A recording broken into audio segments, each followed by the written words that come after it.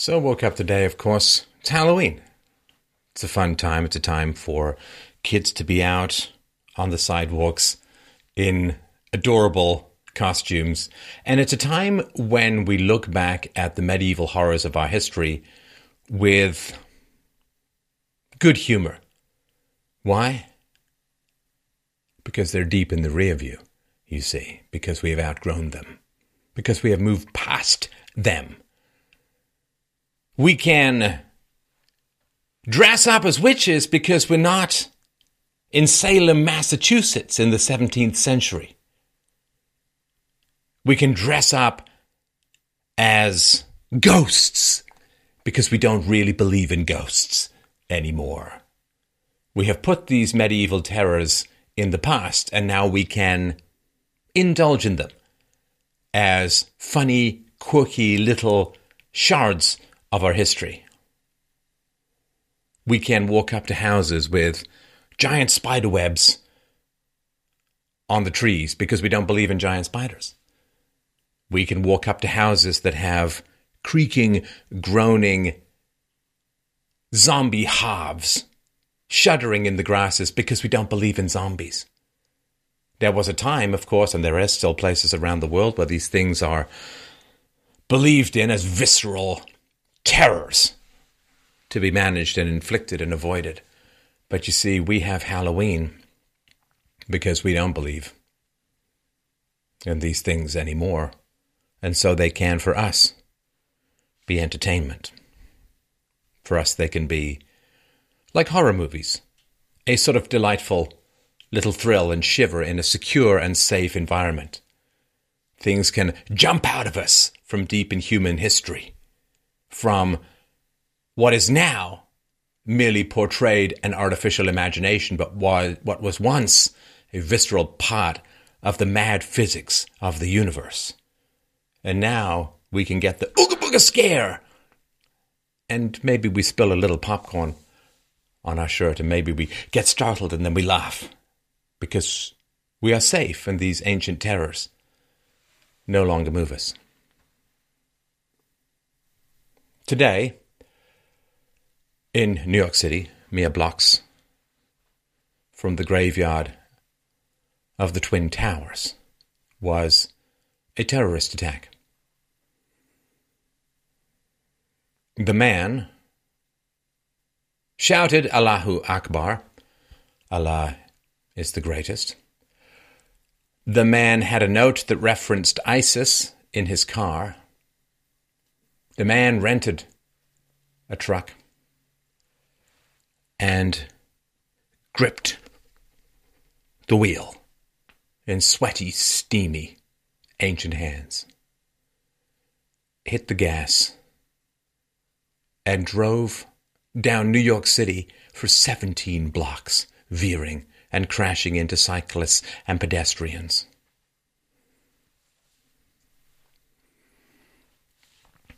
At least 8 people are dead, another 12 are injured. And the man, Sayfullo Habibullayevic Saipov, he's 29 years old.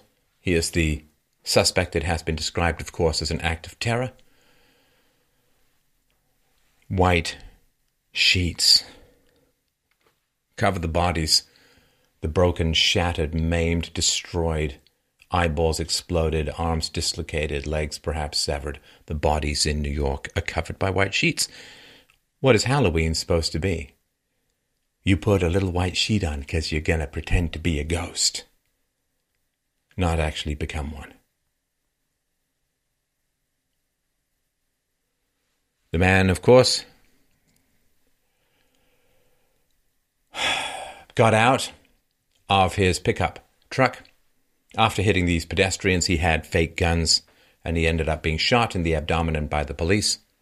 He is expected to survive. He came to the U.S. from Uzbekistan in 2010. So 7 years or so for integration to occur. There are reports that he came in on this random, let's mix it up diversity lottery that goes on in America. There's lottery. America has about the most desirable piece of real estate that everybody wants to move to in the world. And America could pretty much ask for just about any standard and would get it. America could say, we need you to have post-secondary education. We need you to be fluent in English. We need you to be somewhat versed in Western culture. We would like you, say, to have demonstrated some appreciation of Western values. Oh, I don't know, things like separation of church and state. A devotion to rationality. Heck, you could even say, maybe you could just be kind of on the Christian side. No, he entered America on this diversity visa program that is supposed to diversify the immigrant population in the United States. No particular standards. And this is so mad. Immigration is a huge and complex issue. But if you get crap people, that's not good for your country. If you get the best from other countries, it's terrible for their country. Because we all know how this plays out. You get the very best from country X. And that means there are fewer competent and intelligent and brilliant and well-organized people to run country X. So you get corruption. You get mismanagement. You get voter bribery. You get money printing. You get collusion. And then what happens is country X gets worse. And so the next wave, the second best, try and get out, try and flee. Which means there are even fewer competent people left in country X to run it. And then what happens is, oddly enough, country X is doing really badly. So you know what you have to do? Let's dump foreign aid on them. Let's take money from the poor people in rich countries and give it to the rich people in poor countries. And then the government now awash in money. More and more sociopaths and psychopaths and thieves and pickpockets and sophists are drawn into the vortex, the black hole of state power. Which means the third and the fourth and the fifth wave of competent people do anything they can to get out of the country. Then the country does even worse because the farmers are leaving. And it's like, oh, well, you see, now we have to give them food aid. Now you give them food aid, what happens then? As a farmer, can you compete with free food from the West? No, you can't. So you give up on farming. And the entire country has become a basket case of high IQ pillaging. And that's what we call helping people these days. This visa lottery, this beautiful woman in a crowded bar of random men just closes her eyes, says, eeny, meeny, miny, whatever. Okay, we're married. What sense does this make? This visa program that the terrorist, alleged terrorist, came in on, Trump wants to end it. Trump wants to move to a skills-based immigration system. I don't know. What is immigration these days except a massive government program to continue to drive up the prices of the homes that the boomers have? Oh, look, hundreds and hundreds of thousands more people pouring into the country. No chance to build infrastructure, no chance to get schools ready, no chance to expand the number of doctors, no chance to do anything. But look, they need land, they need houses. So if you've got land and you've got a house, the price goes through the roof. Another goddamn subsidy for the boomers. 17 blocks. This guy chewed up the landscape and the population. He plowed into, by reports, the short bus, a short school bus, I assume full of mentally handicapped, mentally challenged children. And what happens? It's so repetitive. What happens? Well, he's Islamic, so Twitter, Facebook, the mainstream media immediately go into, Oh no, here comes the Islamophobia.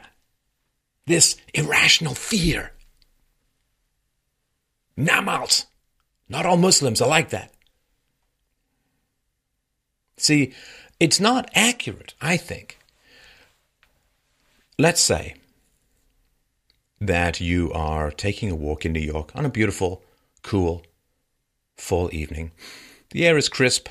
There are the pungent aromas of close, proximate living, of a wide variety, a true spread on the bell curve of human achievement. There are beautiful apartments like vertical ice cube trays of upper middle class glory that reach straight up into the heavens themselves. And there are people who've puked into their beard while lying on a sleeping grate, on a subway grate. There are lights, there is entrepreneurship, there is energy, financial, sexual, artistic, lights everywhere. Shops with suspiciously low prices. and beauty and glory and variety. And a true panoramic view of human squandering, human potential, and human achievement. And maybe you're coming to the city for the first time, or maybe you haven't been for a while, and the energy, the dusty, hairy, crackling with energy and potential energy of New York seeps into your veins, seeps into your skin, seeps into your lungs, seeps into your nose. And you're dazzled by the bright, decadent, opportunistic glory that is New York. And then you hear the screams. And you don't know what is it a siren? You hear the screams. And you look up and you see a truck careening down the road, high beams up, because you want to see what you're plowing into. He's veering from side to side. You think, is he drunk? Is he having a seizure? Did he have an aneurysm? What is going on? And you think, well, this isn't Paris. What the hell is going on? And you see the terrible, terrifying thing that the driver appears to be veering towards people, and you see someone smashed and flying through the air like a smashed up, broken, torn apart, child rage rag doll hurled against a wall. Boom! And people are screaming and fleeing. And parents stand there, reaching to grab their children to pull them out of harm's way. And you are no longer in New York. You are no longer in the city so nice they named it twice. You are back in time. And back into a very primitive place. With all the terrors of modern technology. Of the internet that is used to transmit radicalizing material. Of the airplanes that are used to bring down the Twin Towers. Of the cars that are used as battering rams to dislocate and dismember and destroy others. And the truck hits another person, smashes their hips from one side to another, and they go flying, head first, into a plate glass window, and knock over the mannequin spattered with blood. And you see, in a visceral, electrical, spinal sense, you see, you feel, you understand what a thin line it is between the past and the present, between reason and anti-rationality, between individualism and tribalism, between the now and the then. The then, the past, that is trying to whiplash and swing round and become our future. And you see a dark, scowling face. You see perhaps the flash of a beard without a mustache. And you see the truck, and you don't know which way it's going to go, because you can dodge something that's acting randomly, but it's pretty damn hard to dodge thousands of pounds of flying metal that wishes to splatter you across its hood like an unholy hood ornament. Where do you go? What do you do? Do you duck? Do you dodge? Do you look around you? Is there anyone I can save? The instant calculus of survival of the self versus salvation of others. This guy apparently was stopped by somebody in a bus who went in front of him so that when he stopped, he could go no further. That's when he jumped out with his artificial guns and was shot. Do you save people? Do you save yourself? Where do you go? And the truck veers towards you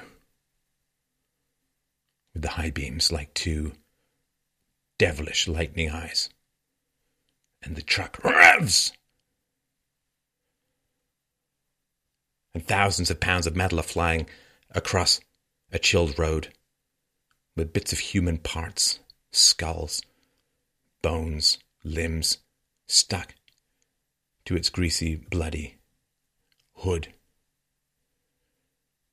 And the truck flies towards you, jumps the curve, and you're frozen.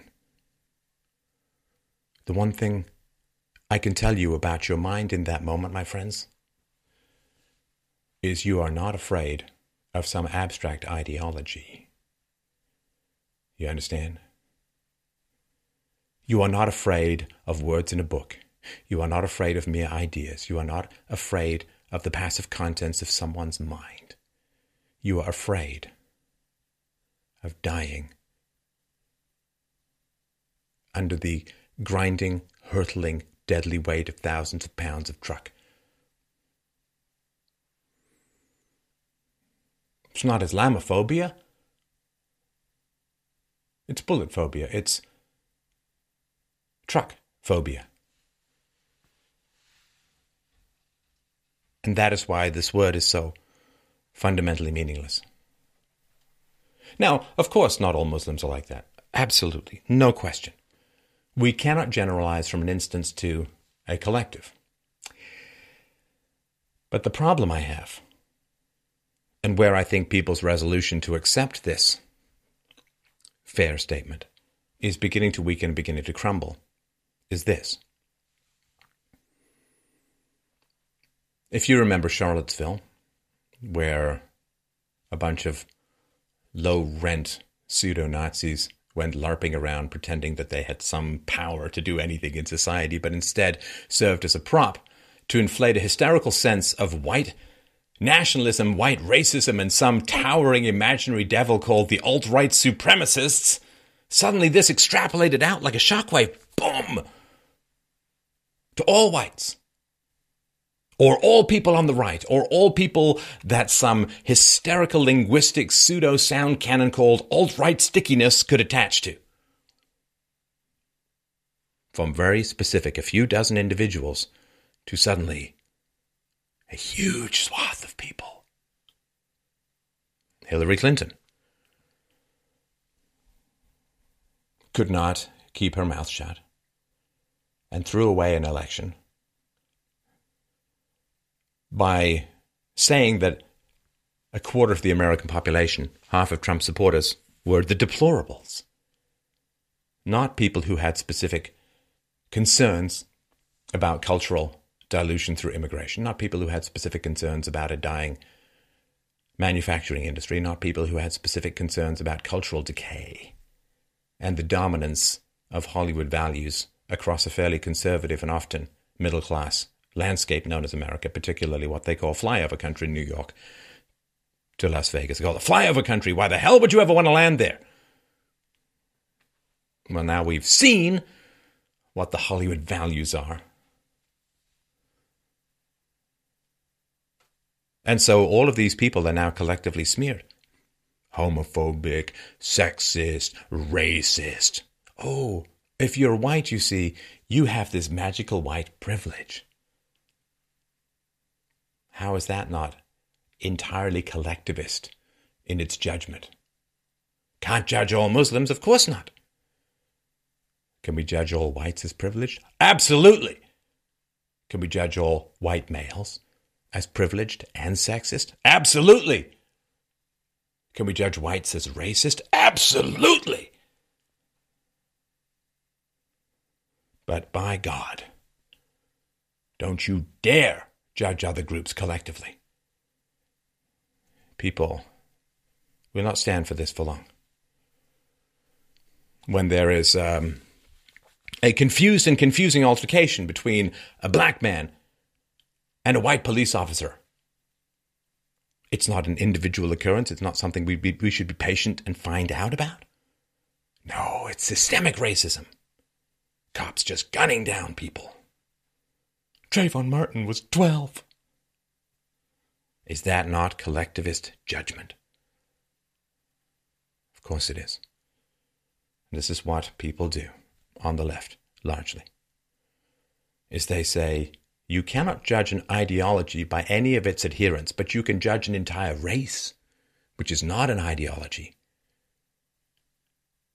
by those who, through no fault of their own, happen to wear that on their skin. You can't judge an ideology. Well, of course you can judge an ideology. Can you judge a belief system? Of course you can judge a belief system. Can you judge a race? Of course not, because race is not an ideology. Race is not a belief system. Race is a genetic accident. You are far more justified in judging an ideology than in judging a race, because there is no justification to judge based on race. Yes, a tiny minority of white people are Nazis, so what? A tiny minority of any group are lunatics, but somehow this seeps into all whiteness. But don't you dare judge any other group by the extremist elements within them, even if that group is, in fact, an ideology which can be judged. So, now that this has happened, people will be more concerned with Islamophobia than the bodies. No criticisms will be allowed into the mainstream media of any ideas or belief systems. People will change their avatars. Buildings will light up. There'll be hashtag Pray for New York. And the paramedics will have come and gone. And the body parts will have been scooped up. And the bodies taken to the morgue, and the white sheets taken down from the cold and waxy and shattered faces. And the bodies will be identified. And the radiating waves of pain and loss and sorrow that will last for generations will go out from the morgue.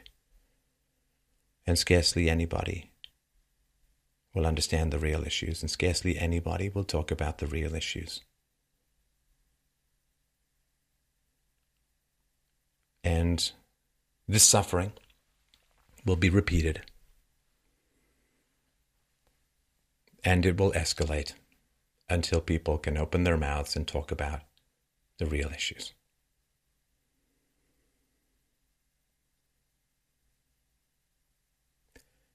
Today is Halloween,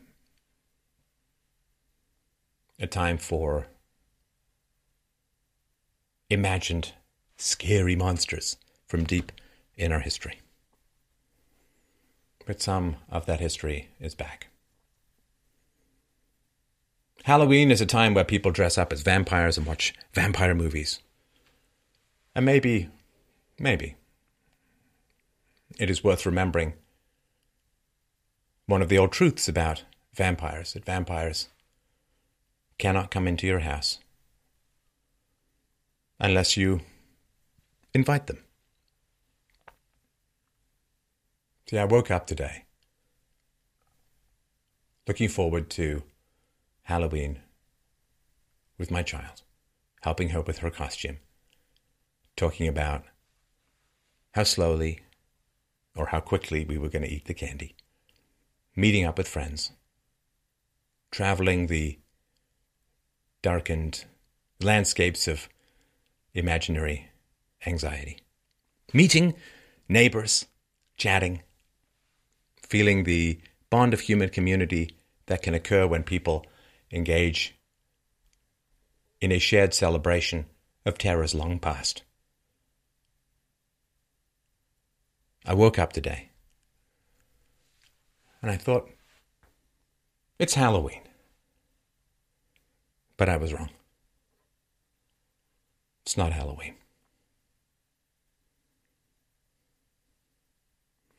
It's just Groundhog Day.